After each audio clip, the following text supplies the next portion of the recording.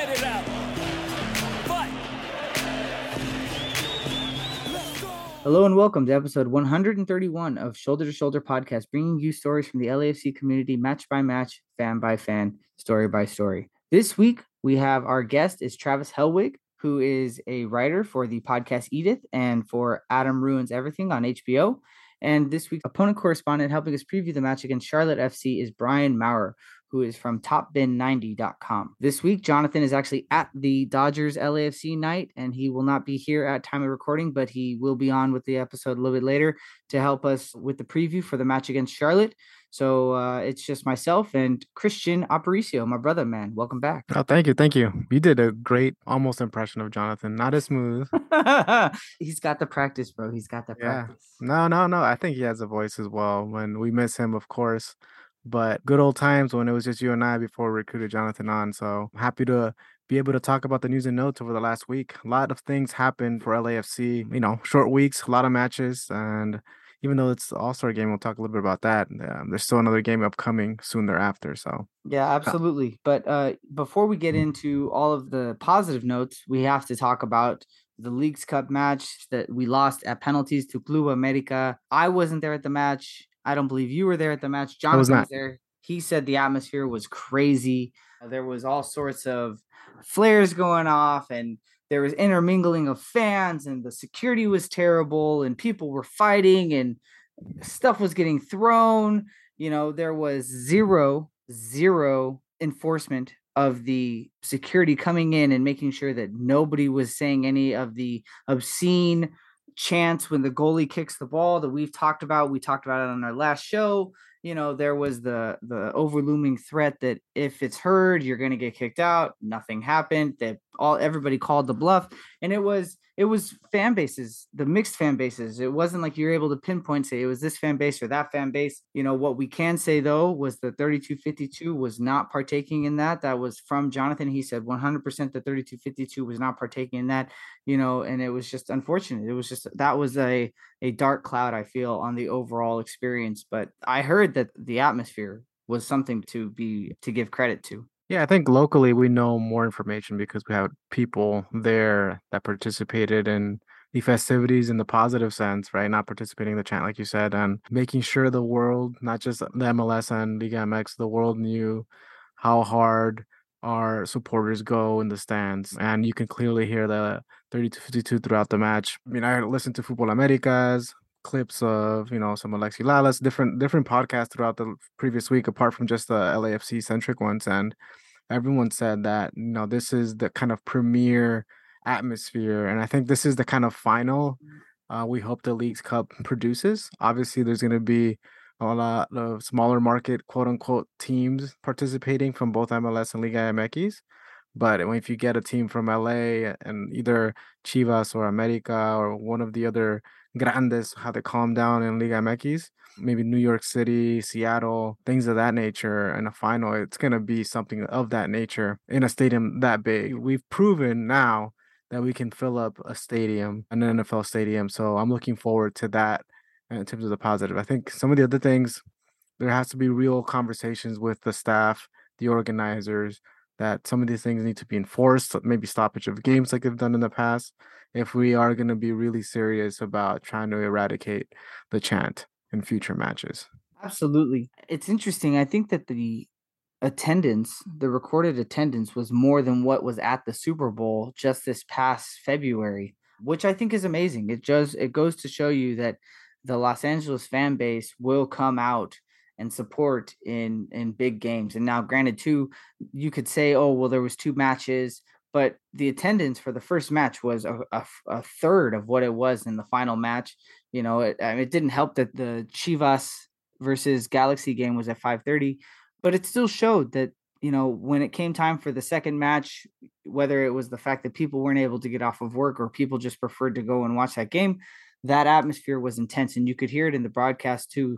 They had talked about the difference in the environment versus in the first match versus the second match. It was good to see that they laid down grass for this match. I think that Stan Kroenke is really trying to showcase this venue for the World Cup. It was good. I think that it was definitely anytime that we can get Los Angeles on the global scale when it comes to football is a great thing. Agreed. No, I think let's not forget there's an opportunity also to showcase the stadium as part of the Olympics LA's hosting. So a lot of things that needed to go well. I think by and large, at a macro level, things went pretty well. I wouldn't say that a lot of people that are not into either the Galaxy or LAFC would know a lot about some of the things that went on in the stands, or if you're not following closely, if you're just more of a casual supporter from around the country and then Mexico, you're gonna think, hey man, look at that. They filled up the stadium. They beat the Super Bowl, and it was smoke, flare, chants the entire game. Really intense, also opportunity making. I do think that LAFC was more dangerous, caused more occasions of goal, and we just have some young players that still need some experience in the penalty scenario. And I think this is good. I mean, it was a game that didn't have a lot of stakes in terms of silverware, but had the atmosphere to kind of train for that because you can't replicate that in the training field. So I think the next time around, some of these players that weren't able to score on a penalty kick are going to feel less nervous. Yeah, it's unfortunate to lose any match in penalties are not easy to enjoy, but it was a friendly, and there was no real award at the end of this other than simply having bragging rights. The rosters constantly had changing of players on both sides. So I don't think that you walk away from this and you feel the loss, and it doesn't it's not like it's one that's going to sit with you for a couple of days. You practically move on from it anyways. I think that most people are just happy that nobody got hurt. Totally, I agree. I'm happy that we got to see all of our players and some of the youth. No one got hurt, and then we were able to prepare to the next match. But in between and before, we our match with Real Salt Lake. If you want to move on, Chris, we could talk about some of the deadline news, right? The deadline day was the next day for MLS in terms of the secondary transfer window, and there was some movement. Oh, was there some movement? And we talked about it in the last podcast when we recorded it. There was some of the discussion around potential moves in the attacking third. And we said, okay, maybe Danny moves. But if Danny moves, is Dennis Bouanga going to come? Who's going to come? Or do we have enough roster space? So what ended up happening? Danny Mazowski goes to Real Salt Lake for $250K in GAM. We were able to offload Tajuri Shroudy to New England Revolution for 400 in GAM, I think coming in 24, 25. Same dollar amount, so no gain, no loss there. And those two moves allow Dennis Bouanga to come in as our third DP. And this is the first season that we have that opportunity to see three DPs. All the chips are being moved onto the table. The chessboard is full in terms of the pieces we need to potentially get an MLS Cup. And he was a captain of the Gabon national team. He had 10 goals, 6 assists last season with Saint Etienne in Ligue 1, 27 years old. And unfortunately, Saint Etienne went down to Ligue 2, or the second division in France. But that's good for us because, I'm sure he didn't want to play in the second division. He was at a point where he could be sold on so that Saint Etienne can retool and try to get back into Liga. And we're getting a 27-year-old left winger that can play in the center, can play on the right. Swiss Army knife attacking wise, adding to this set of attackers that we have with Brian Rodriguez coming back and being healthy. And we'll talk a little bit more about that. But what are your thoughts on all these three kind of pieces coming in, coming out? One coming in, two leaving to make space for that. It's hard, right? I mean, I love the fact that we have this depth, but when you looked at 2 matches ago and when Gareth Bale came on for Chicho Arango, you could see in Chicho Arango's body language that he was frustrated that he was coming out. Now, I don't know if that's him being frustrated that he was coming out because he felt like he shouldn't be getting pulled, or he was getting frustrated that he was getting subbed out for another player, or whatever the circumstances might be. But we're now going to get to this point where we're going to have a lot of players that are not probably going to be as happy as they were with their minutes, right? Everyone is now going to be sharing this load. We have 6 strikers. We had already said that people like Danny Masovsky and Tajiri Shradi potentially could be starters on other rosters. We have 6 strikers that for sure, 100% would be strikers on any roster in the MLS, right? We've got our 3 DPs now in Bouanga, Vela, and Rodriguez. We've got Bale, we've got Chicho Arango, and we've got and Opoku. Opoku, right? So we've got these 6 players that it just makes it so there are going to have to be sacrifices made for the greater good of the team if we're going to be successful. You have to get players to buy into that, right? Especially if a player is looking for an opportunity. If they see writing on the wall and say, hey, look, this is not the environment that I want to play in because I want to be on a team where I'm getting more minutes, that player is going to want to showcase their ability so that they have that opportunity to move on in the next transfer window at the end of the season. Now, Steve Cherundolo is going to have to do this balancing act. You just hope that the environment in the locker room continues to stay solid, that the players don't get discouraged, that there's not any kind of animosity or toxic environments.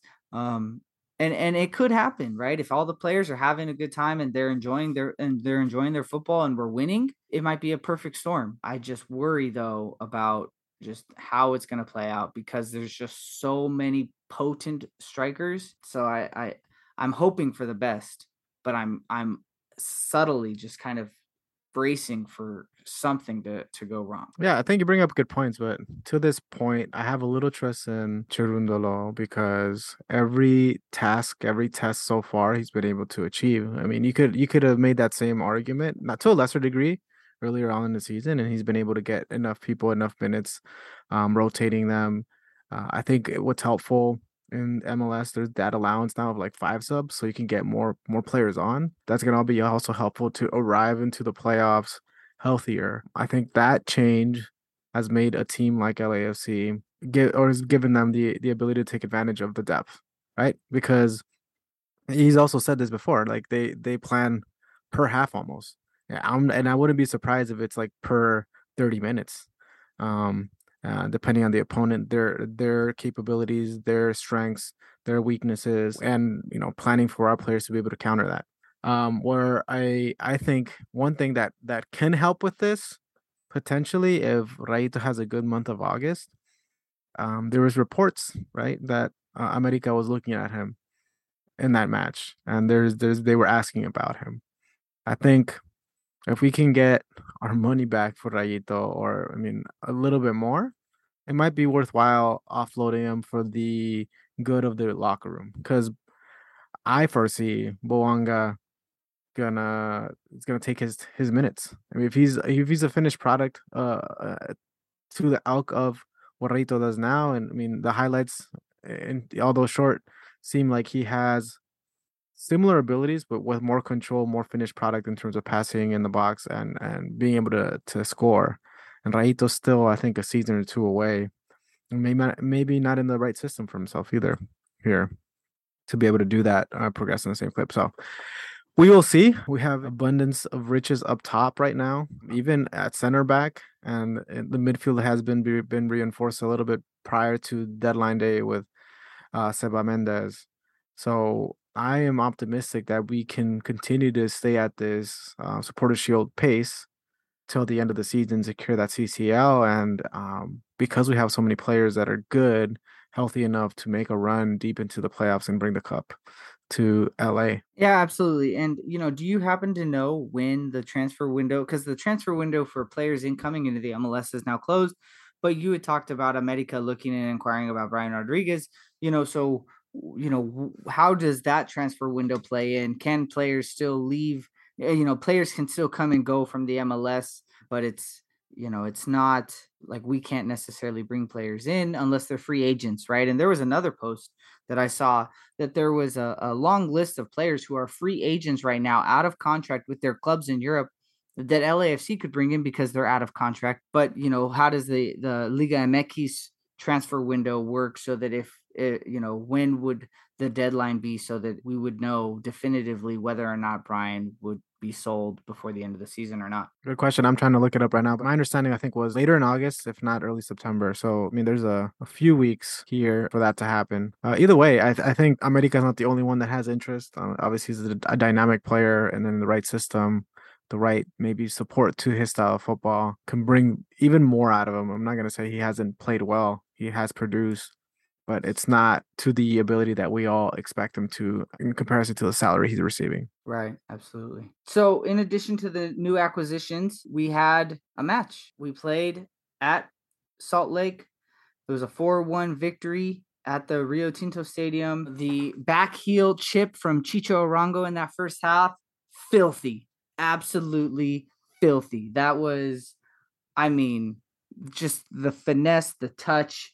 I mean, I'm not a fan that gets overly emotional by goals. You know, I understand that in sports you've got the highs and lows, and I don't like getting too emotional behind anything because I'm like, you know, let me just wait to see how the game plays out and just, you know. But when I saw that back soul behind chip in, oh my gosh, I jumped up and I was like, oh my gosh, that was amazing. Yeah, no, that was sheer instinct, the street ball type stuff, right? Like small sided, you're playing with probably down the block in a cage growing up. For him, I'm comparing him playing in Colombia. I'm sure that's where he kind of learned some of these tricks.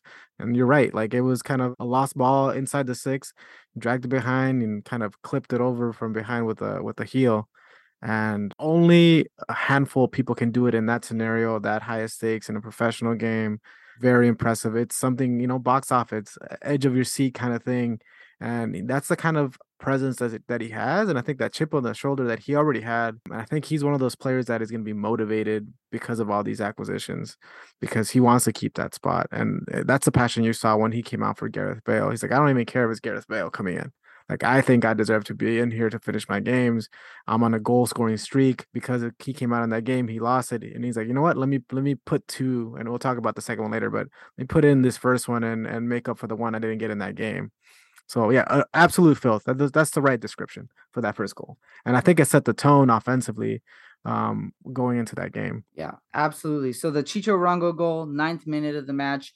3 minutes later, Sergio Cordova scores for RSL. I feel like I had read a statistic that said that in soccer, within the first 5 minutes after a goal is typically when the defense is not as sharp. And that's, you know, there's like a higher percentage of scoring a goal for the opposite team. I think it was 5 minutes. If it wasn't, I'm saying it was 5 minutes, and it was true when I said it.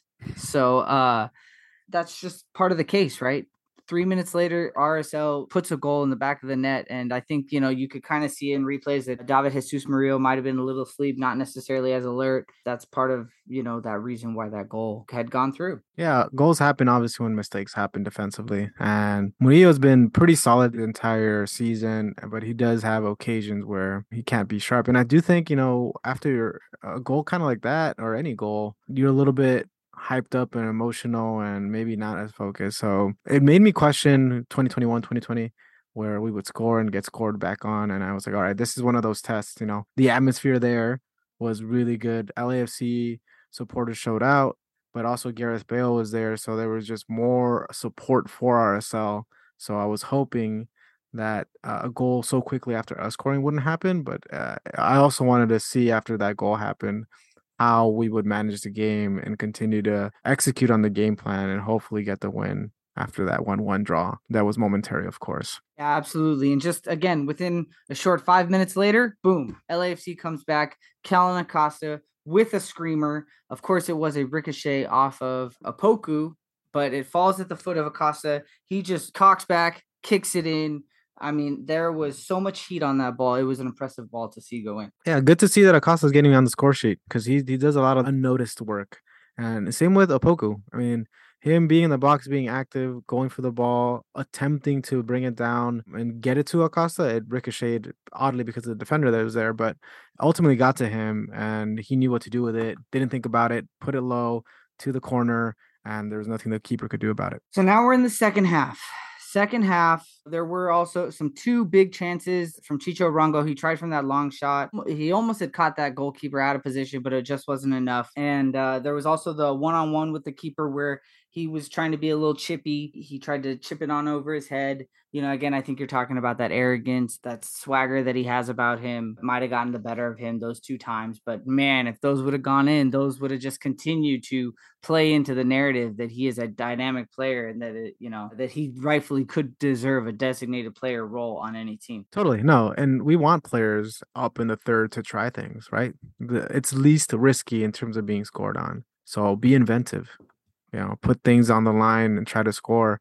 And it could be glorious, or you can look like a fool. And I think he's not worried about looking like a fool at times because he'll go and do it again and hopefully score the next time. Absolutely. But if, again, Chicho Arango continued to knock on the door and he got himself his second goal, his brace, with a nice, beautiful turn and assist from Opoku again. And, this team was just firing on all cylinders, man. Yeah, Opoku's progression cannot be overlooked. He's continuing to start, and that's because one, obviously fitness for Bale, and then for Rodriguez not being available because of his injury.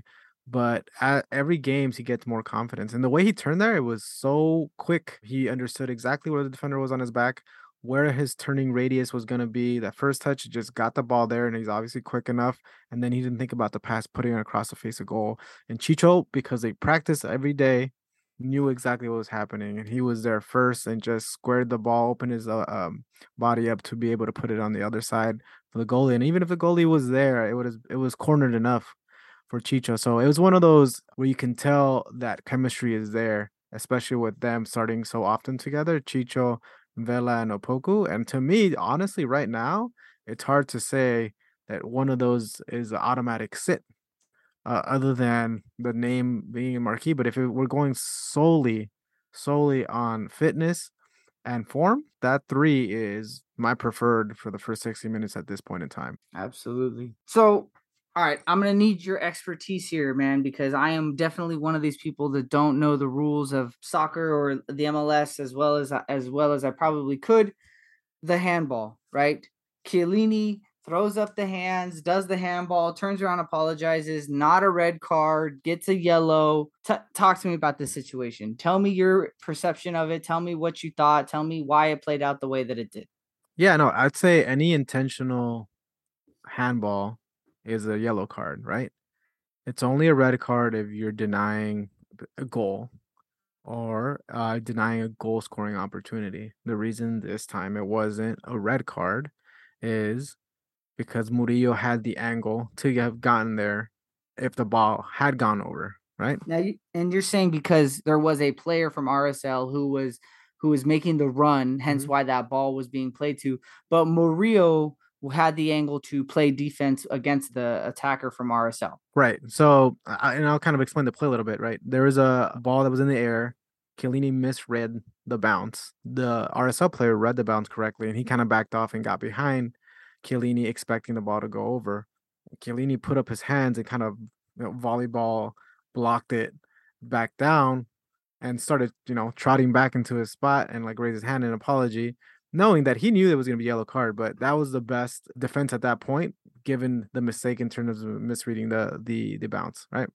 And the reason it isn't a red card going back is it has to be an obvious goal scoring opportunity. Not only was this almost at half, Murillo was at the halfway line in an angle to start running to support Chiellini. So had the ball gone over because he didn't put his hands over, missed it, and that player from RSL would have gotten it, there was an opportunity for someone to be there and defensively be active right in front of that player. Not too much thereafter. So in terms of the rules, the call was right. In terms of wisdom and savviness and knowing where you are, knowing the situation, knowing your abilities, your mistake, misreading the bounce, Chiellini was a master in that. He knows when it's going to be a yellow, when it's going to be a red. I bet you if he's the last person, if he knew that Murillo wasn't there, he doesn't do it. He kind of gives it to RSL to go half the field and see if they can score on Pro. So I saw online, people are calling it Mano de Dio because of his Italian. I think he took a page out of Suarez, Maradona, in terms of knowing when to use it, how to get away with it, and when it makes sense to put your team in the best position to win. And that's what he's here to do anyway, in defense. And even if it's not quote unquote sportsmanlike, it's still within the rules. And he got, punished for it within the rules, and we move on. All right, so this is the highlight. This is the highlight of the match. Saved it for the best for last. The fourth goal. Gareth Bale comes in, gets subbed in with about 30 minutes left in the match. And the goal, it just highlighted his speed. And I think that, some people were looking back to Gareth Bale in his run when he played for Real versus Barca. But let's not even try and make that comparison, right? That's two different levels of leagues. And it just highlights his ability to get around players and how much speed he has. It was amazing. And he made it look so easy. Yeah, it felt like you're watching an adult versus like, teenagers or children in terms of the difference in speed and the way he picked up. I'll give credit to Chicho. Chicho kind of recognized the space, put it in that area for him to go get. He wasn't able to control it cleanly, but his speed is so impressive. And he understands that himself, and he was able to control it enough to put it in his path multiple times until he got better control once he started get to the end line. The level that he is at in terms of control and speed, getting to the end line and opening up his angle to then start dribbling towards the penalty spot in order to give himself an even better angle to shoot at or pass. And he's so fast that he almost got there with few defenders at that point. He was able to open up his hips and put it across goal. And he made it look easy, to your point. And he did it so quickly. And it is what we all expected of him. And I think there's been comments from both Cherundolo. I saw also, I think a day ago, an interview from Vela saying that, they all made the comment to Gareth after the match, telling him, hey, now we know that you can use those legs. You're fit enough to have a run or two in a match. So I anticipate almost game planning for some of those counter-attacking moves where he gets in behind and just kind of takes off. So I expect goals coming in that manner from him, apart from the other things he could do on the pitch. Absolutely. And I'm excited. I'm definitely excited to see what the next iteration of this is going to look like with Gareth Bale. Just some of the highlights of the stats. Shots, RSL outshot us by 2. So the total shots for RSL was 16. LAFC had 14. RSL had 7 corners. LAFC had 2. And possession, RSL had 56%, whereas LAFC had 44%. Again, I think that against a stronger opponent, those are the stats that I don't necessarily like to see. I think that we wouldn't be able to be as successful if we were to be playing a stronger opponent right now. We can't give up that many corners. And, our possession needs to be always, in my opinion, just for the way that we play, our possession always needs to be higher, closer to 50 or higher with more possession. But, after hearing those stats and seeing the scoreline, what do you think about LAFC's performance? I mean, obviously they won, but I think it's not like when Bob was managing where possession was as important because that's how we created chances. I feel like we can almost give up the ball in order to play coy and counterattack. And other teams do that against us, but now we can play almost in every way. We can play possession, we can play counter, and we can play defensive.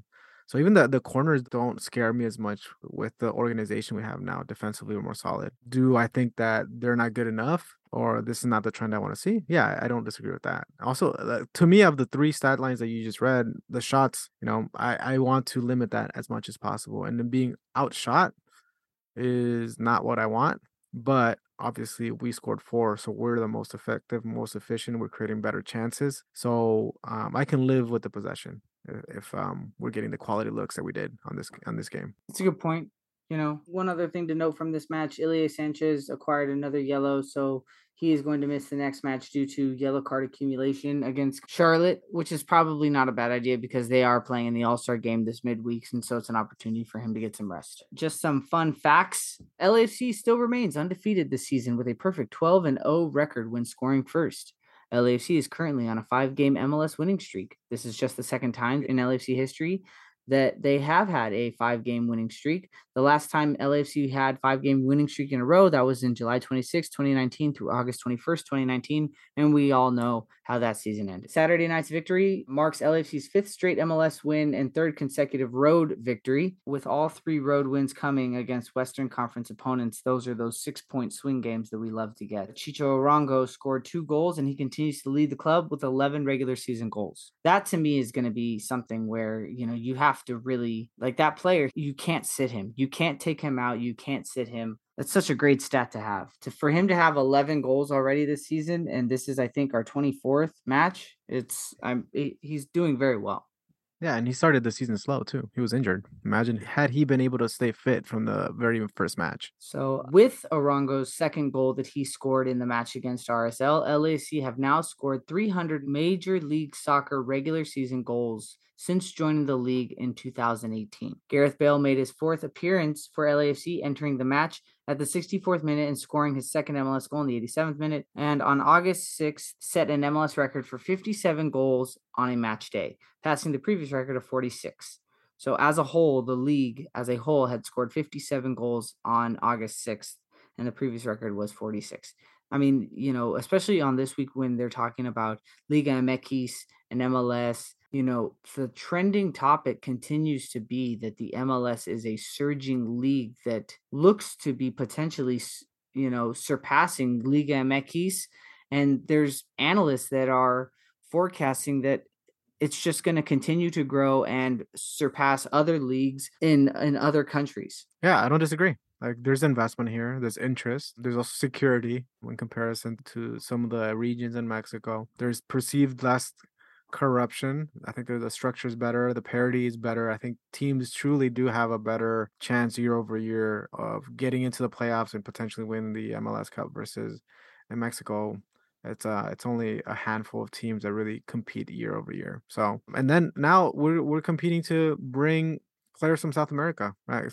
Before it was Mexico or Europe, and like Mexico, what happened if kind of Europe didn't happen? Now they see MLS as another springboard, and more often than not, from here they're going over in comparison to Mexico, to Europe. So I think MLS is trending well in all the right directions, and then stars like Gareth Bale and Insigne and Chiellini and Bonaducci are choosing to come here instead of the MX after they've had their prolonged stints in Europe. And I think the star power is here also. So they have their work cut out for them in terms of the most recent 3 to 5 years. And they see us coming. And I think that's why there's so many partnerships with Leagues Cup, Campeones Cup, Conca Champions is usually us against them. And they are seeing us more often than they would like to in comparison to previous years. Absolutely. It's exciting times to be an MLS fan. Some good news. Eric Duenas, young Eric Duenas, left back for LAFC, one of our homegrown players.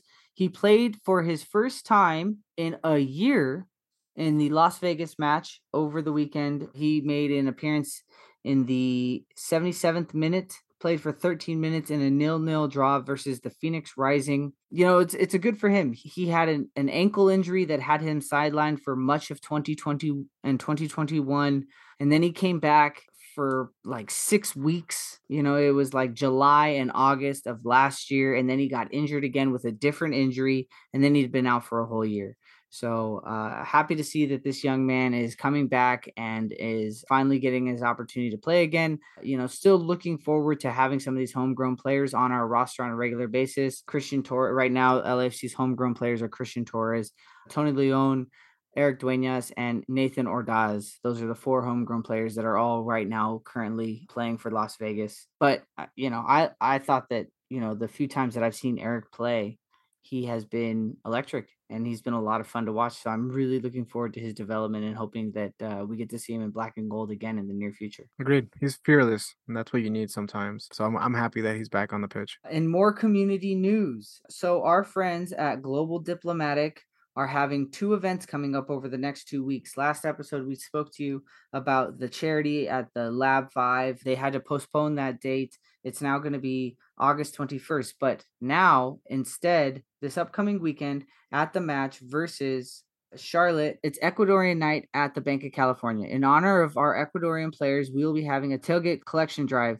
Some of the items being collected will be taken to the children of Ecuador. Items that they are looking to collect: new and or lightly used LAFC or 3252 gear, hats, clothing, shoes or cleats or pins. Also, they're looking to do some monetary fundraising. There's $5 tequila shots and cheeseburger sale to collect funds for Adana Flores, which Adana Flores is the young girl who needs the surgeries that the event on the 21st is also going to be. The funds are going to be processed. The event for the 13th is going to be located in the middle of Christmas Tree Lane. It's going to be from 12 to 5 p.m. If you're looking for more information, you can reach out to Roberto. His phone number is 747-955-7406. That's 747-955-7406. As for the following weekend, Sunday, August 21st, there's going to be a soccer clinic with LAFC players. We have Eddie Segura, Jose Cifuentes, David Jesus Murillo, and Latif Blessing. All 4 of them are going to be going to the Lab 5, which is over in Pacoima from 5 to 6:30. Registration is $50. Again, you can reach out to Roberto and you can register for that event. They're going to have the 3 different age groups. It's for children as young as 3 and children, I think, all the way up to 14 or 15. I think that's what the age is for these. And they're going to have them 3 different age groups all going at the same time from 5 to 6:30. And this is an opportunity for you to come out. The funds are going to be going straight for this young girl, Adana Flores, who is in desperate need of these surgeries. She has cerebral palsy, and so she needs to have 7 surgeries to go, and it's a total of $19,000 for her 7 surgeries that they need. And so any little bit helps, but it's also an opportunity for you to bring your young children out, and they get an opportunity to play some soccer on a Sunday with some of their favorite LAFC players. And if you guys, want any more information, you can reach out to us on social media. We'd love to, pass on the information and help you guys get connected. I'm going to be there with my 2 sons. So, we'd love to see you guys out there. Looking forward to it. Oh, yeah. It's going to be a lot of fun. Absolutely. You should try and come, dude. Bring X. We'll see. I mean, he kicks the ball around, but he gets tired after a few minutes. So, Hey, but yeah, no, it'll be a good experience just to be around that atmosphere. So we'll see if we can make it so that he can participate. Maybe just watching this time around. Maybe it'll be the first time that all 3 of us are there together in person. We'll set the pop-up up. We'll get some merchandise out. I've got the new pins that nobody has seen yet because I haven't brought them to games and we haven't done anything like that.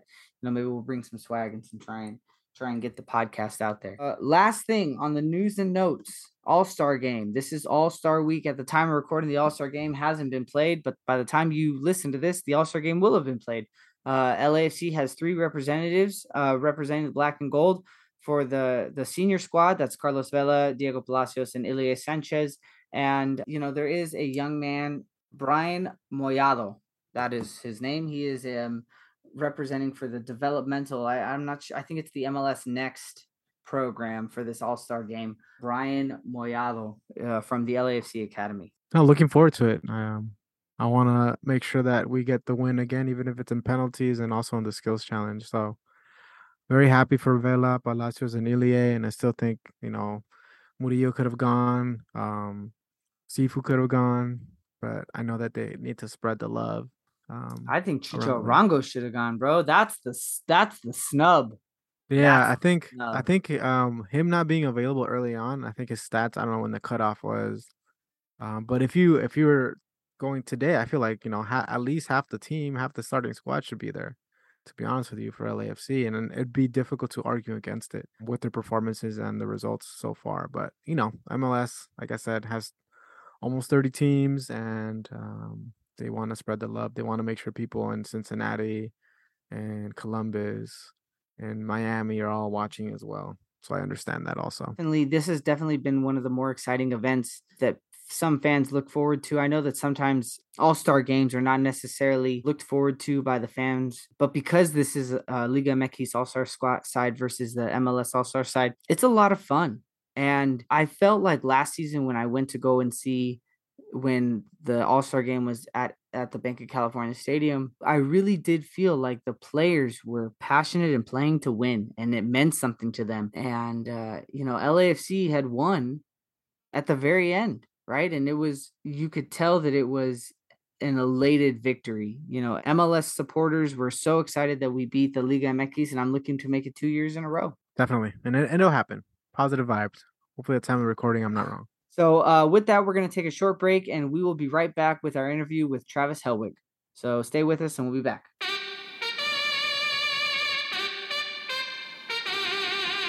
This is Will Kuntz, and you're listening to the Shoulder to Shoulder podcast. All right, Black and Gold family, welcome back. This week, we have an amazing interview. It is with a fan from day one. He is originally from Connecticut, but he now lives and resides here in Los Angeles, been a season ticket holder from the very first season. His name is Travis Helwig. You may notice that name. He has been in the industry working as a writer and producer. He has worked with the likes of the show Edith, Adam Ruins Everything on HBO. He was the former head writer for Crooked Media, and he worked on Pod Save America. And, oh, by the way, he has won an Emmy 3 different times. Please welcome Travis Helwig to the show. Hello. Thank you for having me. I like to always say whenever anyone mentions my Emmys that they're daytime Emmys, so they're a little less cool than primetime Emmys, but they're still Emmy. 4 daytime Emmys is 1 primetime Emmy, so I'm almost there. You know what? Max Bretos has won an award, right? We should like make a wall of like all the people that have won awards on our show and just you would be on there. I don't care if they're daytime Emmys. It's the same statue.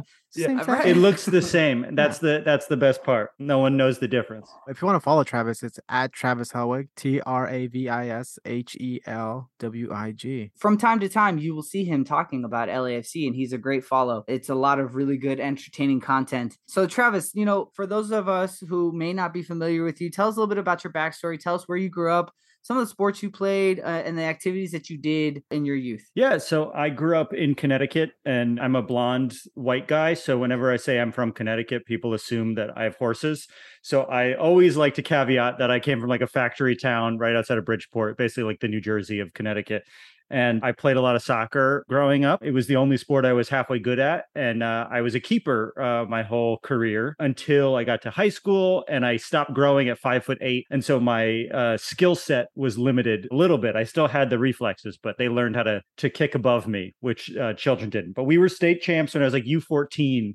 So that's the highlight of my sports career. And I kind of gave it up since then as I've gotten fatter and slower and more tired. It's hard to keep up the fitness, especially after high school, where you can eat anything and do whatever you want. We would eat so much pasta, and I don't think that actually helps. We pretended that eating pasta helped, but I don't think it does. Yeah, carb loading, right? Yeah. And especially as a keeper too, you're like, you don't have to do the run. I mean, you're supposed to do the runs, but no one gets mad if you're last. And how did that passion transfer itself into obviously your football or soccer career didn't go past that 5'8" stint? When did you start, dabbling or thinking about getting into the show business industry, projects, maybe things that you worked on early on? Yeah, after I grew up, I thought I wanted to get into politics. I liked politics a lot, which is an insane thing for a child to say. But I moved to Washington, D.C. to go to college there. Quickly learned I did not like the people involved in politics. All nightmare people, very poorly dressed. And I started spending my summers in New York doing comedy at the Upright Citizens Brigade Theater. When I was back in DC, I did do intramural soccer where I destroyed my knees by playing goalie indoors nonstop. But I was going summers in New York to do comedy, come back to do school in DC, ended up moving to New York to do comedy full time. I went to grad school up there as well at NYU. But, when you're alone in the box, you got a lot of time to think. And I think that, creative people like being alone. Goalies are weird. You can't win the game. You can only lose the game. So there's no glory in being a goalie. And I think only weirdos become goalie because you can only mess things up.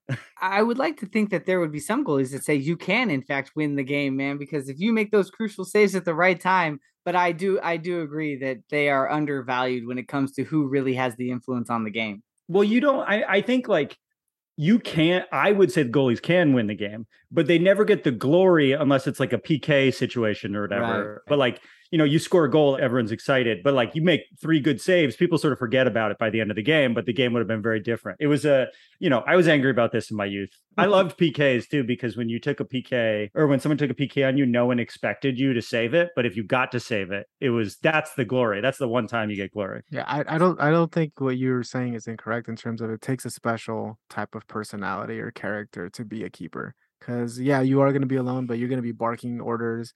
And one mistake is everything falls on you. So you almost have to be an edgy person because you have to be almost prepared at any moment to have those reflexes, be able to stand up to whatever shot is coming at you. You have to watch the totality of the game and like make sure people don't miss things while also participating in the game. And you're alone and you're sort of like facing a different direction. There's like, if you're winning the game, you don't interact with people. It's a very bizarre way to play a sport. That's why I was out of shape. So talk to us. You had mentioned working for the Upright Citizens Brigade in New York. There is an Upright Citizens Brigade here in Los Angeles, and doing some stand-up comedy in New York City. So what brought you out here to Los Angeles? So I never did stand-up because it's terrifying, but I did improv and sketch comedy at UCB. And UCB, for people who don't know, is the theater that Amy Poehler started in New York. They have one out here. I don't know if they're reopened yet, but it would be like $5 shows. Really great. Christopher and I were talking before the show. A lot of SNL people go through there. So if you ever get a chance to see a show, go see a show. But I was doing comedy in New York. I met my wife in New York who was doing stand-up, and she's a writer, a much more talented and cool writer than me. And she was working at Jimmy Fallon, then got a job out in LA. And I left New York about, I want to say over 10 years ago now. I moved out to Los Angeles, and she's had a bunch of great jobs. And I've worked at a podcast company. So that's how you could tell that I'm the trophy husband in the relationship. You could say that, but I mean, podcasts have been hot over the last decade too. They are. And I don't mean to disrespect your career. I was gonna say, don't crush our dreams, man. We're trying to get on that level one day where we can get some type of compensation for this effort. Yeah, no, you deserve it. You guys have been doing it forever, man. I've said this off the air, but I'm a big fan. We appreciate it. No. So as a transplant, quote unquote, here to LA, there were other teams here. And it wasn't until in Los Angeles. I don't think there's any other teams in Los Angeles. in Southern California, maybe. Yes. Okay. Yes. Yeah. There was Orange County. Yeah. Yeah, in the county of Los Angeles, I should say. But were you watching soccer, I guess, MLS or European, South American soccer before you came to LA? Number one, number two, obviously there was opportunities to adopt a different team within 30 miles, but you didn't choose to do that. Yeah, I mean, I wasn't watching a lot of pro soccer when I was younger. I mean, I went to like an early, you know what I did go to? I went to Freddie Adu's first game, or his first time he scored a goal. It was DC United versus the Metro Stars. And I went to see the Metro Stars, and he scored for DC United. But I didn't watch a lot of pro soccer until I moved to New York, and I'd watch a lot of Knicks. I was a Knicks fan, and I still am a Knicks fan. And I was a big Drogba fan, so I would watch Chelsea, and I became a Chelsea fan in New York. And it was much easier to watch the Premier League in New York because it's 3 hours earlier, so you don't have to wake up as early. And then I moved out to LA. Or actually, before that, even. Portland and Seattle came into the league, and I was like, oh, something different is happening in the MLS. Like it wasn't what I remember as a kid with the Metro Stars, where it felt like it felt like a college sport. And seeing the excitement in Portland and Seattle made me go, okay, something's going on here. And then I moved out to LA. It became a little bit harder to watch Chelsea. And I went to 2 Galaxy games. I lived in Echo Park at the time. I live in Highland Park now.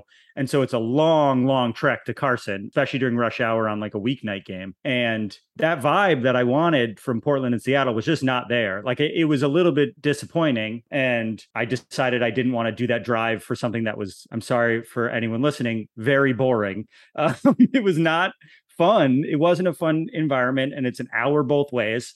So I just gave up. And then a few years later, I heard that they were launching the team, and I wasn't a person. I didn't put a deposit on my season tickets until the season had started. I was at the first game, but I didn't get my season tickets till halfway through the first season. So I'm not a day 1 original. I'm like a day 15 original.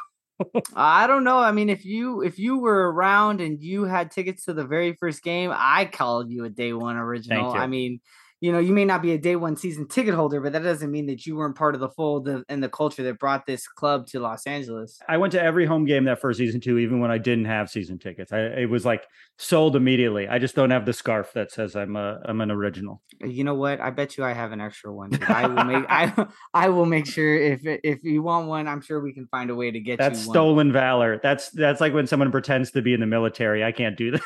Oh, well. Actually, I mean, you were a season ticket holder in the first season. You were an original. My book. All right. In my book. That's not Chris. stolen valor. Okay, so how did you hear about it, right? I mean, how was it on your radar? Where were you getting the information from? You mentioned that you were living in Echo Park, right? You're in relative close proximity to the Coliseum. But, where was it showing up that it was even on your radar? That's an interesting question. I mean, I want to say Twitter. This was back when Twitter was fun and didn't make you feel bad all the time. Like, I think I must have seen before we even had a name of the club. I remember it was like black and red. They had those scarves that said Los Angeles with whatever year it was that it was coming in. And I remember seeing them and you know what it was? I was working at Funny or Die at the time. And Will Ferrell was running Funny or Die. I didn't know him at all. Like, he was a figurehead of the company, but I was writing comedy for his website. And I remember because he would tweet about it when it was announced and he was an owner. I was trying to remember. Yeah, that makes total sense. I had a weird connection in. And so then I followed whatever those accounts were and kept up to date, and like was so excited when the logo was cool. Like, it would have been a disaster if the logo was bad. We're Cool Hat FC. We have a cool hat. No, totally. Plus, the font and the colors. I think all that has to line up. Because you don't want to be a few years in and having to do a rebrand. Yeah, kind of a relaunch. But I think you're right. Cool Hat FC. It was probably the initial kind of impression a lot of people got too in the city. Yeah, I mean, like, I don't know about you guys, but where I live, like, I don't see any Galaxy stuff, and I see LAFC hats all the time. Besides the Dodgers, I don't see anything more. Even like, you don't really see Lakers hats. Like, I go, obviously, I know there's a lot of Lakers fans, but hat wise, I think only the Dodgers beat LAFC. And that was one of the things that Rich Orozco had said was something he wanted to try and make iconic. Was, because the Dodgers hat is always going to be the hat of LA, right? Like, that's always going to be the hat that is the most popular hat in Los Angeles. But what's to say that there couldn't be another hat? When you look at other teams in other cities, they'll have two hats that are common and iconic for those cities. And so, and they stand out, and you can obviously see that it is successful. I mean, I have to agree with you. If I see an MLS hat, 9 times out of 10, I feel like it's an LAFC hat, and the Galaxy hats are few and far between. For sure.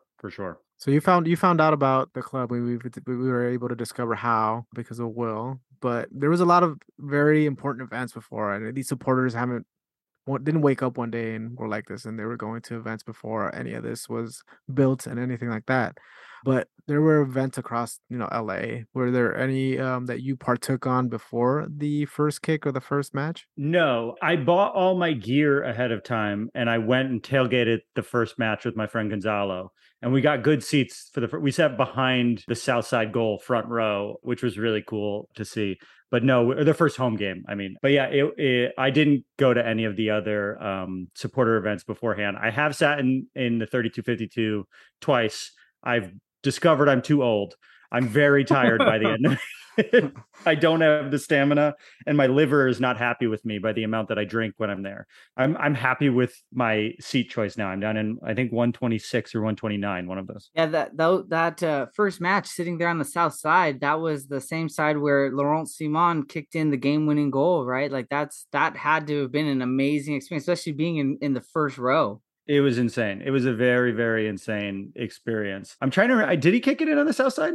He did. Yeah. Yeah. Okay. Crazy. Yeah. It was, I guess I was more drunk than I thought. It was an incredible experience. And like they passed out those big gold banners that everyone was holding up that day. You just felt it that day. You were like this, the thing that I saw and wanted in Seattle and Portland. I'm like, this might be better. This feels like the spark is there and they sing the whole time. I want to be a part of this. And there's no person that I take to a game that doesn't walk away going, I want to be a part of this. They might say, I still don't understand soccer, but I will go to as many games as you allow me to come to, because it's unlike any other experience in LA. So it sounds like you've taken more than just Gonzalo, who you mentioned tailgated with you that first match. There's been a handful of partners for you. And how do they describe it other than I want to come back? So Gonzalo, I wrote Edith with the podcast, if you want to listen to, starring Rosamund Pike.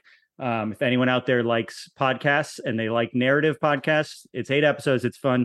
I wrote that with my friend Gonzalo, but I brought a bunch of people. My first season tickets for the first 2 years were with my friend Lucia, who with my wife created the show Hacks on HBO Max, which won Best Comedy Writing at the Emmys last year. Great show. It's better than anything I've ever done. You guys should watch that. But one of the co-creators of that and I shared season tickets the first 2 seasons. And then once she started doing the show, she didn't have time anymore. So they just became my seats. And then I brought so many writers and actors and like people in the industry, and all of them. I just actually had somebody yesterday go, in 1 week, I went to Bale's debut at the Bank, then Juventus, Real Madrid, and then SoFi Stadium by myself, which was overwhelming by myself. Dedication. Yeah, I was like, what if something crazy happens? I want to be there for it. Right. But it was kind of boring until the PKs. Don't tell Rich I said that. No, I mean, he listens. He'll hear it. But you know what? I mean, talk to us about the environment at the match against America, right? I mean, we had heard from, because Christian and I both were not there, but we had heard from the broadcast how live and how amazing the environment is. Jonathan was there. He was sitting amongst the supporters in the supporter section in right proximity to where the flares went off and things like that. So he said that it was an amazing atmosphere. But for you as a fan, talk to us a little bit about that experience for you. Yeah, I learned from the first season, like, okay, if you go to Carson, bring a friend and just be nice. Like it was like, if you're going into enemy territory, make sure that you're on your best behavior and you're with a friend. You just want to make sure you're safe. And so I was deciding whether or not to go. And I was like, it's a huge stadium. I'm not going to sit in the supporter section. I'll be a nice man. And I was in like the 300 level or 200 level kind of midfield. And I got there for the end of the Galaxy game, and the Galaxy supporters were there, but you couldn't hear them. But they were there. I saw them. And then the game starts for America and LAFC, and the yellow smoke from our opponents came across the field and like covered the field. And it very much was like, oh, maybe we don't match up against this. It felt like for a second, like, oh, they have the vibe that we don't have because we don't like this. They literally took over the field with their smoke, and the smoke clears as they're doing the national anthem and the whistle blows and the flares start going off. And it really felt like, okay, no, just kidding. We're the ones who run the city. We know how to do this just as well as you do. I had never seen flares like that indoors. Truly, like a little scary, but once you realize it's safe, and it was just such a it was power, and you could hear 32-52 the whole game in such a big state. It made me be like, if we're lucky enough to get MLS Cup, it's like maybe we could have it at SoFi. It was a very cool experience. Although I would want to win at the bank, but maybe in a few years, our second one. Yeah, it's definitely something that people have asked about, is like having some really big events that LAFC are hosting, have them at the Coliseum or have them at SoFi Stadium or something like that, because I think that under the right circumstances, you could fill a stadium of that size. For sure. Have you guys been to SoFi before? It's like insane. I haven't had the opportunity yet. No. I was a Rams season ticket holder when they played at the Coliseum, and then when they moved to SoFi, I ended up letting those tickets go, and I ended up buying more LAFC tickets. Smart. I mean, it took me an hour and 20 minutes to get there, and then an hour to get out of the parking lot. So that wasn't great, but the stadium itself is maybe the most beautiful stadium I've ever seen. It's like truly incredible stadium. But I mean, it's no bank, but for like a stadium that size, it felt like I was in the future. Yeah, I think Gensler was involved in that too. And I think they did a lot of making sure that even though it's enclosed, there's some open air flow. It takes advantage of the atmosphere, the environment. So it's one of the better planned stadiums in the whole world. So that's cool. I've done a lot of research on it. I think they have tours too. Oh, cool. And there's also, I think, a YouTube amphitheater next to it for like smaller events. So it's becoming like what LA Live wanted to be, but with a lot more land and space. Right. So I'm looking forward to seeing a World Cup game there. That's one of the things I really want to do. Or even an Olympic, football match. I hope they host one of them there instead of, although if they do it at the bank, it'd be great too. But I keep thinking about like the MLS has been growing so much the last few years, and even this transfer window was just so wild for the league. Like if this keeps going, and then we have the World Cup, I can only imagine what the league is going to be like in the year following the World Cup and beyond. Like, it really feels like we have the momentum going into this thing that we didn't have in 94. I know 94 started the league, but it's like they did a really good job building the momentum of this league where it's really starting to feel like we're going to be in a really good place come the World Cup. Totally. I think top 10 league is not out of the question anymore, and we'll probably start getting into top 8, top 6 at this point with the investment and interest and the types of players that are choosing to come here too, and the development in terms of what we're selling on to Europe. Yeah. And I mean, and even like some of the players that came over this transfer window, not necessarily. I mean, I don't think Bale is not in his prime anymore, but there's people who are like our third DPs, 28? Like that's great. I mean, it's such a good thing to get players that young coming over and wanting to play with us. Yeah, 27, I think he is. Just like Vela. Vela was around that age when he came, right? And now he feels like he's been here forever, but he can still ball. Yeah. Man, Vela's done a great job of like transforming his game now that he's lost his legs a little bit. Like he's a little slower, but he can pass so well. Like watching him set everybody up is really, really great. Don't tell him I said he lost his legs. No, no, he no. listens. He listens.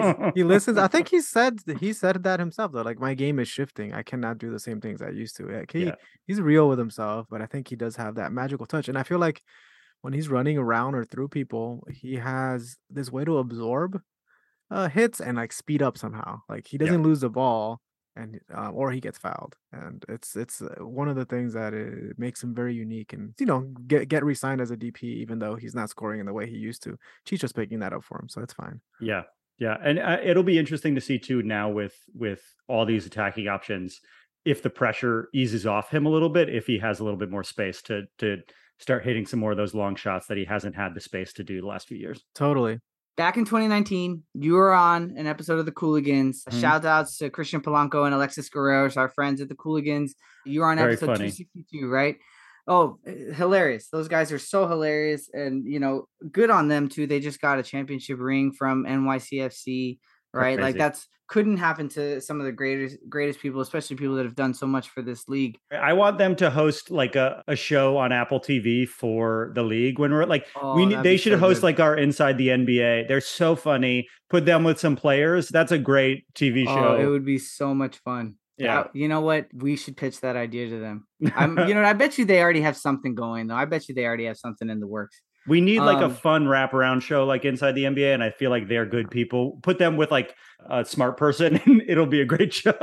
Yeah, I think MLS has MLS After Dark, but it's like they're all too nice and they're very positive. I think Alexis and Christian are gonna call people out. Yeah, that's what makes Inside the NBA so fun. Is they're very mean to the players that are playing.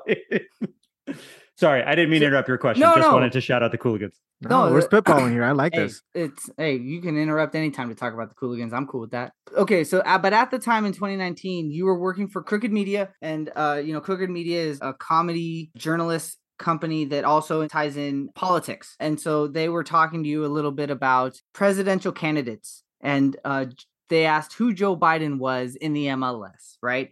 And your response was that at the time you said Joe Biden was the Colorado Rapids.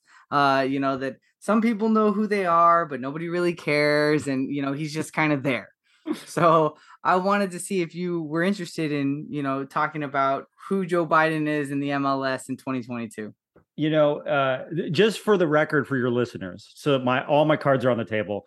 Crooked Media makes Pod Save America. The hosts of that show are all Obama administration staffers, Democratic Party, left-leaning people. So I voted for Joe Biden. I wasn't rooting for him in the primary, but I voted for Joe Biden.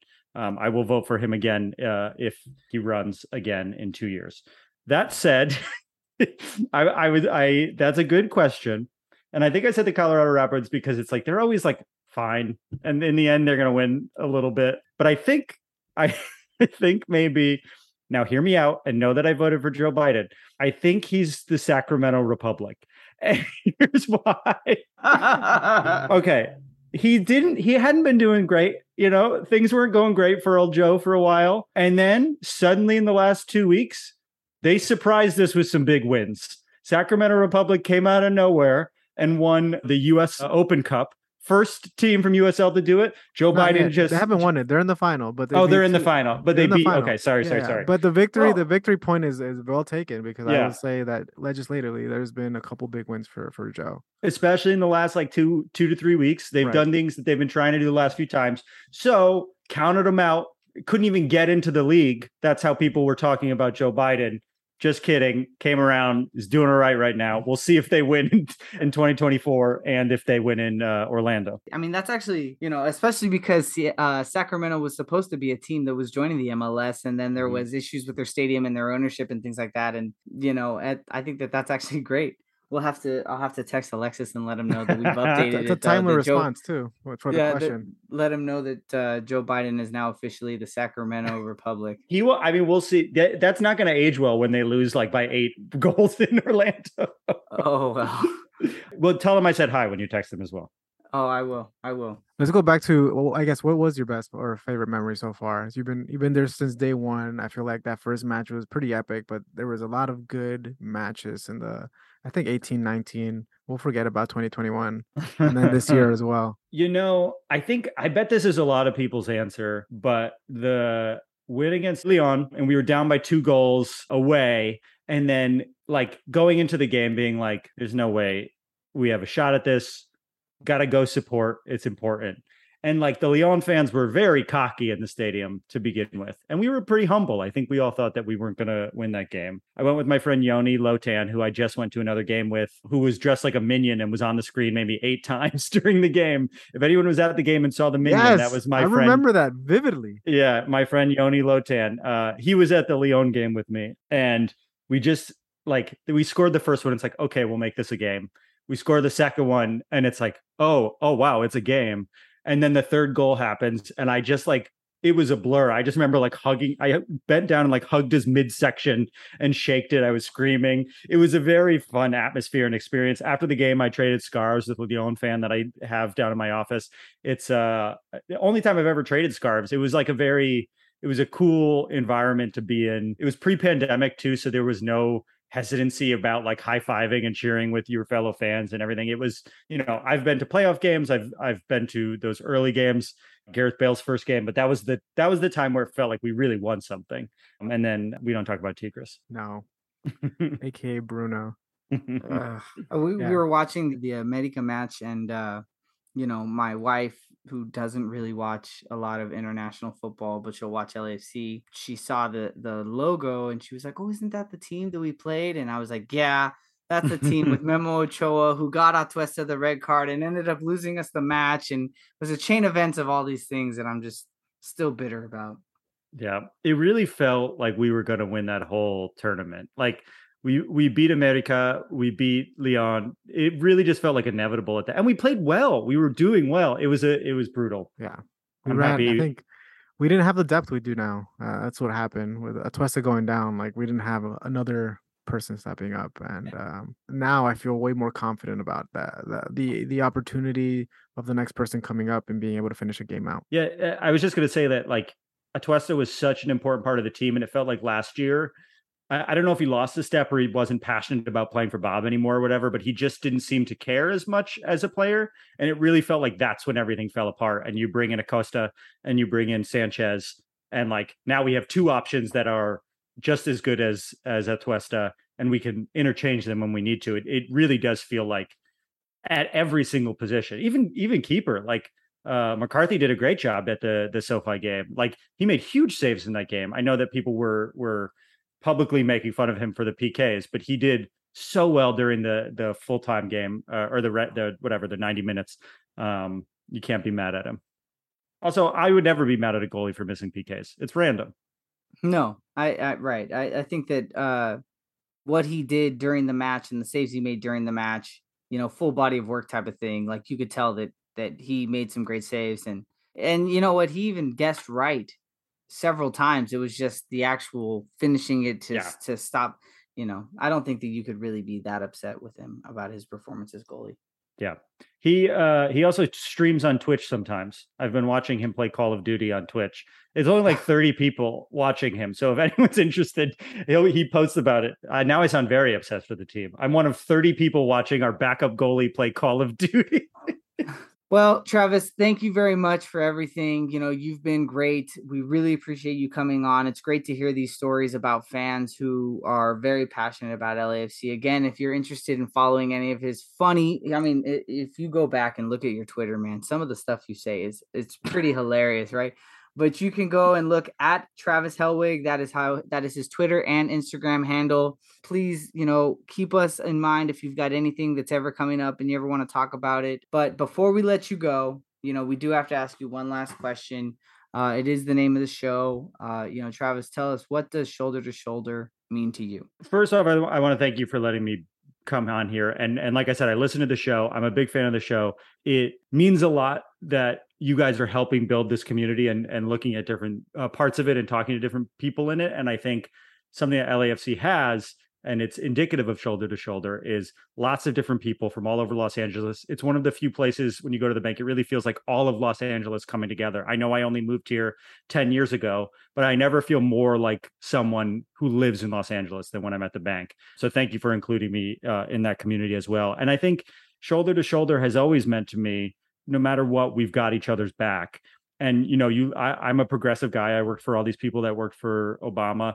And I look up in the 3252 and there's always signs about, protecting indigenous people and, ending police brutality and like supporting the little guy at all times. And I think shoulder to shoulder means to me like looking out for the guy next to you. You don't know anything about them, but you're willing to look out for the people next to you because their lives are just as important as yours. And I feel that at the bank, and I feel that in 3252, and I feel that with the project that you guys have here. So thank you for having me on. Thank you for doing this. And thank you for putting your time into building this community. I think it's really important. Well, we appreciate you coming on. And these are some of our favorite episodes when we get to meet the fans that share the same passion that we do. Again, this has been Travis Helwig, 3-time Emmy Award winning, waiting for that fourth one to get that primetime Emmy. But, we appreciate it. We'll catch you again at a bank. Again, if anybody wants to give him a follow, it's at Travis Helwig, TravisHelwig. And Travis, thank you very much, man. We'll definitely be seeing you at a match coming up soon. And we look forward to having you on again in the future. Yeah, nice to meet you guys. Thank you for having me. Bear with us. We'll be right back with a quick break with our opponent correspondent for this week, previewing the match against Charlotte FC. And that'll be Brian Maurer from TopBin90.com. We'll be right back.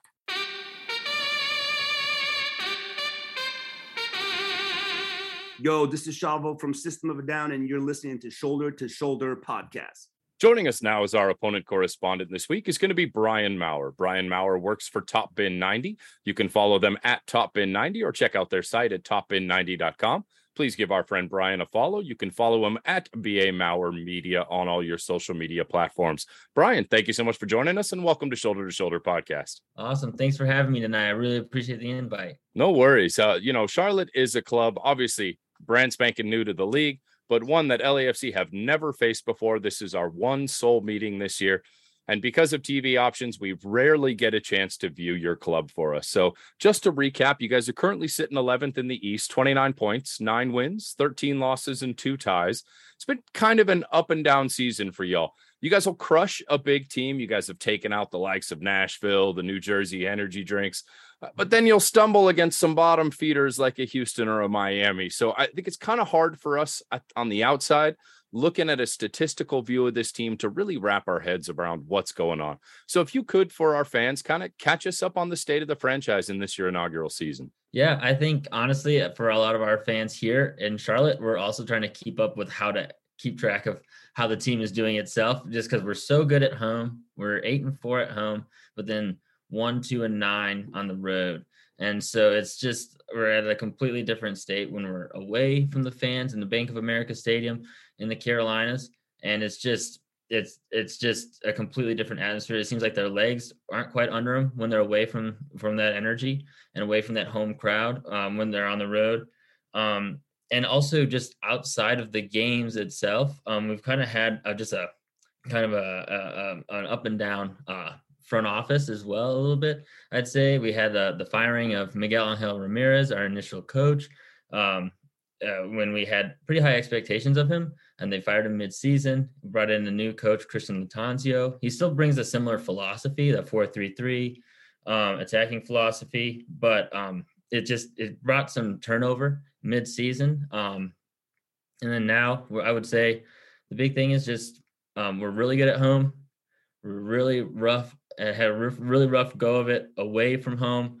But right now we've finally started to get a little bit more consistency with our lineup, I'd say. But we've also run into a bit of tough form. So it's, again, like my explanation, a lot of ups and a lot of downs. In looking at this roster, there's a lot of names that are probably not household names to us here in Los Angeles. Now, I got to be honest, Yordi Reyna looks legit, right? This guy can ball. But who else do you expect to stand out for the squad, and who have really been the stars so far this season? So Ben Bender is probably another name that has stuck out for a lot of people outside of Charlotte. He was our first super draft pick, first round pick, and he stood out pretty well. He's gotten 3 goals and 6 assists.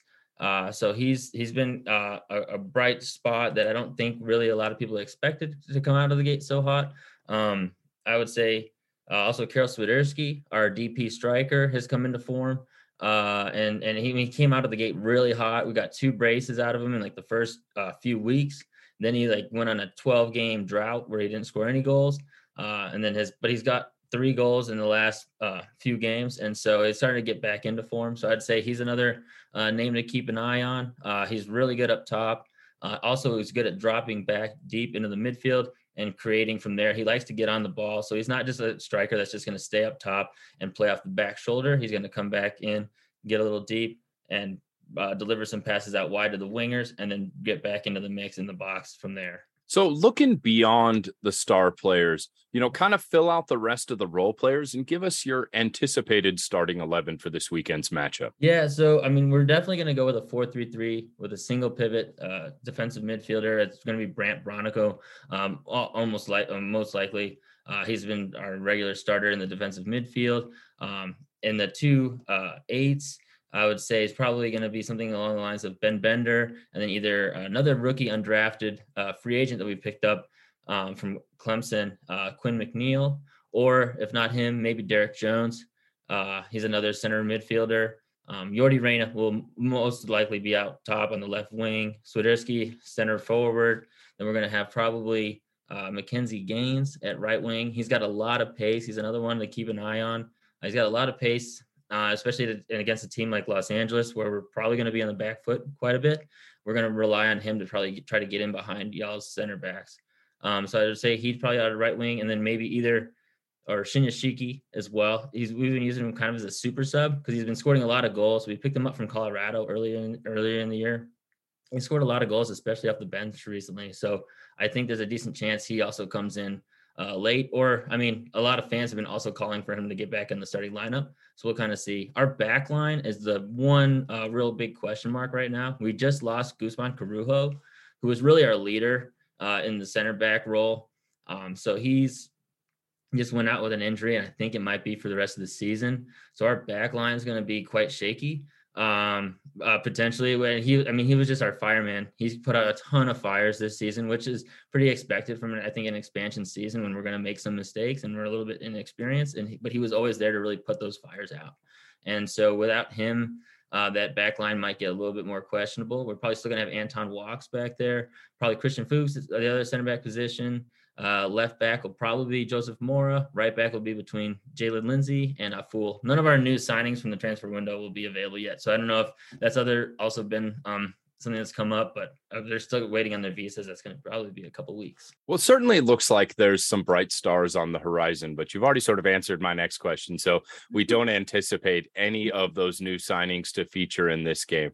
So 4-3-3 single pivot looks like both LAFC and Charlotte are going to line up with roughly the same tactic and formation. Is there anything that you think Charlotte needs to do if they're going to be able to scratch out a point or 3 from this match?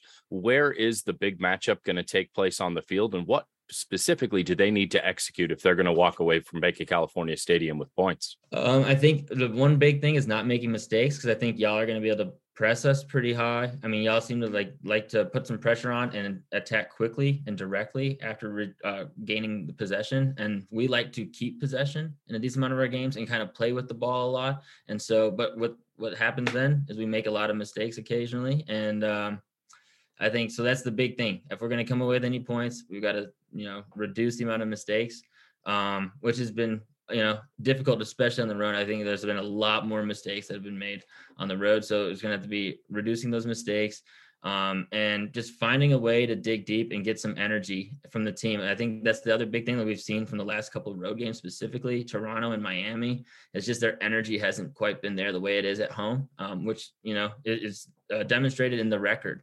And the vast difference in the records between home and away. So I think those are going to be the two main things. It's just reducing mistakes and just really trying to keep that game close and scrappy if they can, and keep it within a goal and maybe find something late to tie it. Because I think LA just has so much firepower right now. It's just going to be really hard to keep that game close. If there's any specific matchup, I would say that's been our biggest downfall is just the inexperience at central midfield. And y'all have so many great center midfielders there right now, like Cifuentes, especially, I think sticks out to me, Ilya Sanchez.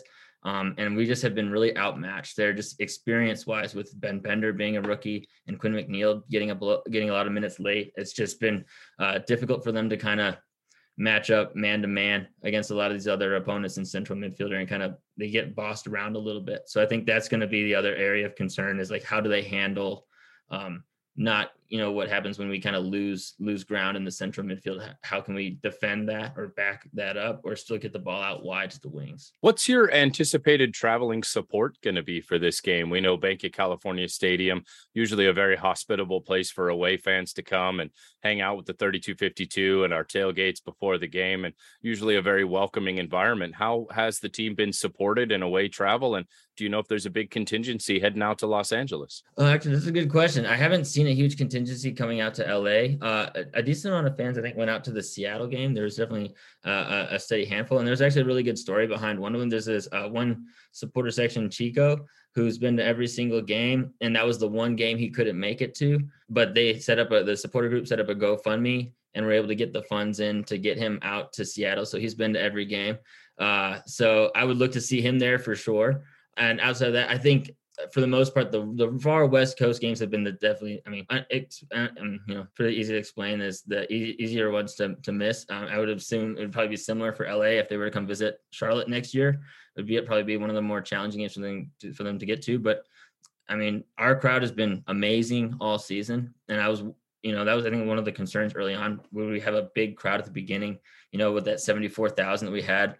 Against LA Galaxy, that record-breaking crowd, and would that just completely dissipate as the season progressed? And the crowd has really hung in there at 30,000 plus week in and week out at home. And for the most part, on away crowds, I mean, we've gotten several hundred, especially out here on the East Coast. We have to be excited. Look, any team that can draw north of 30,000 fans, that's enough revenue coming in that we should expect this team to continue to grow. And I think a lot of us expected bigger things than we've seen so far this season. Y'all have hit some road bumps along the way, but we expect this roster to be retooled. And this team is going to compete in seasons to come. But as far as your predictions for the match this weekend, and if you could follow that up with your predictions for the rest of the season for Charlotte. Yeah. So I think right now, especially after the tough loss we had against Chicago this past weekend, it's going to be really intense and tough for us to compete and stick with that LA firepower.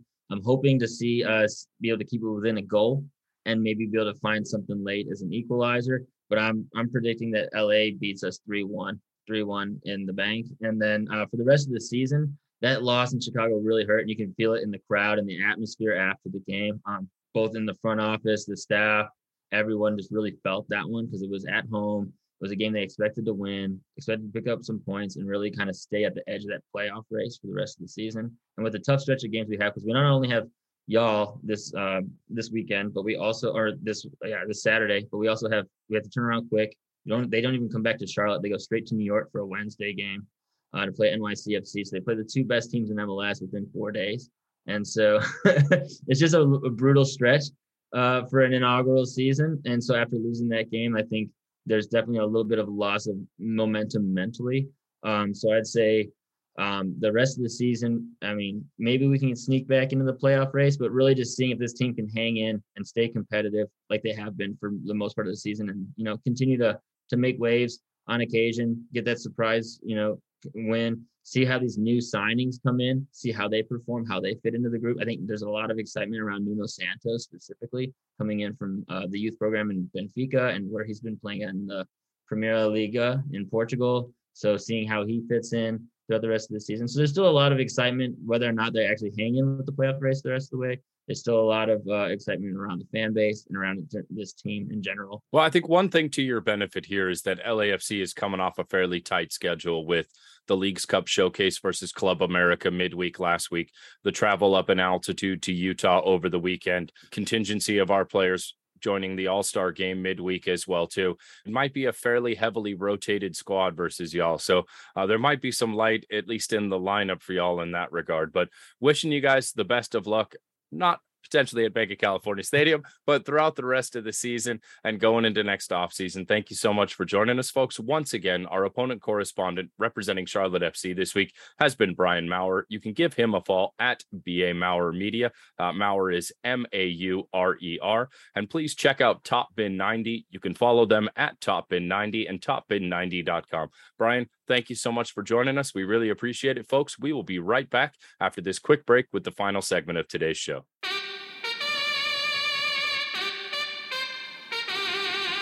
Hey, what's up, everybody? This is Alexis Guerreros. I'm the fat guy on the Cooligans. You're listening to Shoulder to Shoulder Podcast. All right, Black and Gold family, we're back for the outro.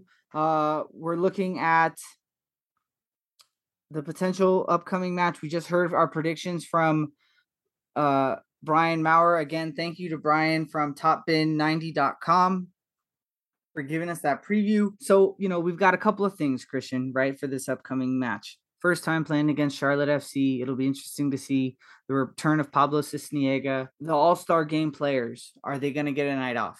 I think it also might depend on how many minutes they're going to play in the match tomorrow. At the time of recording, the All-Star game is tomorrow still, and again, Ilie Sanchez is going to have to be out because of yellow card accumulation. So and if they were to get the night off, Palacios, Vela, Sanchez, who would be the players that you would expect to fill in for those players against Charlotte FC? I mean, I don't foresee them playing more than a half in the All-Star game. So I think Vela and Palacios should come off the bench. I think we have enough firepower to not have them start, right? So hopefully maybe we see Bale's first start with Chicho and Opoku. And Bale goes, a half or 60 minutes, and then it's complemented by Vela coming in. And then I also think Rodriguez is going to get some minutes, so I don't foresee an issue there. And then for Palacios, I think he probably comes in last half hour, 45 minutes, and gives Hollingshead a chance to start. He's been doing well as a sub, but I think with the load on Palacios, the travel back and forth, and I'm hoping that he goes from Minnesota straight to Charlotte, obviously. But I think it'll be important for him to be a little fresher. So yes, let's give him some sort of minutes off, but I don't think they get the night off. I don't think they would want to get the night off anyway. Yeah, and it's also interesting too, if you look ahead one more match past Charlotte FC, we have another match on Tuesday at the Bank, DC United. So we're going to have the match on Saturday, August 13th versus Charlotte FC. 3 days later, Tuesday, August 16th, we're going to be playing DC United. So there's also going to be potentially a little bit of balance of minutes, managing people's times and things like that, having those two matches within 3 days. And then again, after the match against DC United on the 16th, 4 days later on Saturday, August 20th, we have to travel up north to go play the San Jose Earthquakes. So 3 matches in a 1 week period. So there is going to be a little bit of that too. So I think that we might see an abbreviated matchup. Charlotte FC does not have a very good record on the road. And DC United is in last place in the Eastern Conference. So luckily we have several games in this tight window. And, the opponents are not some of the more lethal opponents currently right now in the MLS. Yeah, winnable games. And I think we have the quality and the depth to be able to manage them. So I trust the training staff and the coaching staff to make the right decisions and have the conversations. Also have the stats with all the tracking information that they have to be able to manage through the next week and a half. But yeah, I think no matter what team we put out is going to be strong enough to beat Charlotte and potentially DC. And I do think that it makes sense to rest Vela and Palacios once they come back from the All-Star team and for the All-Star game and rejoin the team. Yeah, it'll be interesting. We're not going to have an episode previewing the DC United match. It's just too much of a quick turnaround unless we figure out a way to do a quick on the counter recap with no opponent correspondent. But the return of Wayne Rooney, it'll be, but now this time Wayne Rooney is a coach. It's unfortunate DC United is still struggling, and it'll definitely be an interesting one to see. Totally. And I think Benteke was signed also in the transfer window. So that's right. Christian Benteke signed from I think he was at Crystal Palace. Yep, Crystal Palace. So they're starting to turn a corner as it's too short of a runway to make the playoffs probably, and how badly they had the beginning part of the season. But I think there's some positive momentum for the DC United fans. Of course, we want to rain on that parade next Tuesday, so that they kind of get brought down back to earth. But they've had some good results since Rooney's been the manager over at DC United. Perfect. So, I'm expecting 3 wins over the next 3 matches. I'm just calling it right here, bro. I'm just telling you, Charlotte, I expect to win at home. DC United, I expect to win at home. And then, of course, traveling up north to see San Jose, who's currently sitting in second to last place in the Western Conference. I think that we have teams now. These could be those trip up games, right? Those matches where you overlook opponents. But I think that having 3 opponents that are on the weaker side of things in a row, it's not like you're looking ahead at the next opponent. It has you to stay grounded. So I am definitely looking to continue to build on that lead that we are holding right now in the Supporters Shield race. I agree. It's the expectation I have with the opponents. 3 games, three wins over the next week and a half. Awesome. Well, for Christian, myself, Jonathan Reimer, and sound engineer Wilton, we want to thank you all for listening to episode 131 of Shoulder to Shoulder Podcast. For any of you that are interested in reaching out to us, please give us a follow or send us a message at LAFCS2S, or go ahead and send any of us an email. We would love to hear your guys' story, meet you guys in person, and just continue to make this podcast grow more and more. So thank you, everybody, for listening, and we'll see you guys soon. Take us home, Sticks. Shoulder to shoulder, together this our culture. Feel the force of a supernova. Stay fly in that FC Dorsum. Hey, shopping down to Nicky's, Koreatown Liddy. Cape us so mommy, about to drop her 50. They won't need to stop, but I ain't. Come to my house, I'll defend that bank.